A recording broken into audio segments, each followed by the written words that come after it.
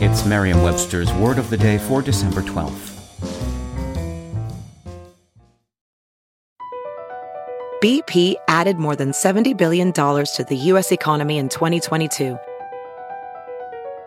Investments like acquiring America's largest biogas producer, Archaea Energy, and starting up new infrastructure in the Gulf of Mexico. It's and, not or.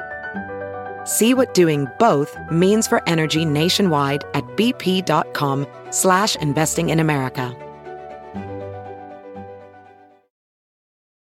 Today's word is antediluvian, spelled antediluvian.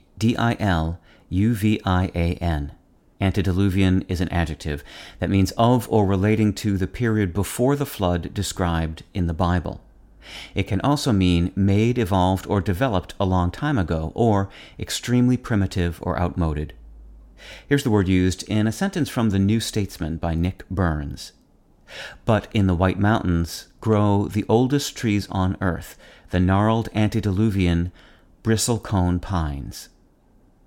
Before there was antediluvian, there were the Latin words ante, meaning before, and diluvium, meaning flood. In the 1600s, English speakers were using antediluvian to describe conditions they believed existed before the Great Flood, described in the biblical account of Noah and the Ark. By the early 1700s, the word had come to be used as both an adjective and a noun, referring to anything or anyone prodigiously old. Naturalist Charles Darwin used it to characterize the mighty antediluvian trees some prehistoric mammals might have used as a food source. And in his American Notes, Charles Dickens described an elderly lady who informed him it is an extremely proud and pleasant thing to be an antediluvian. With your Word of the Day, I'm Peter Sokolowski.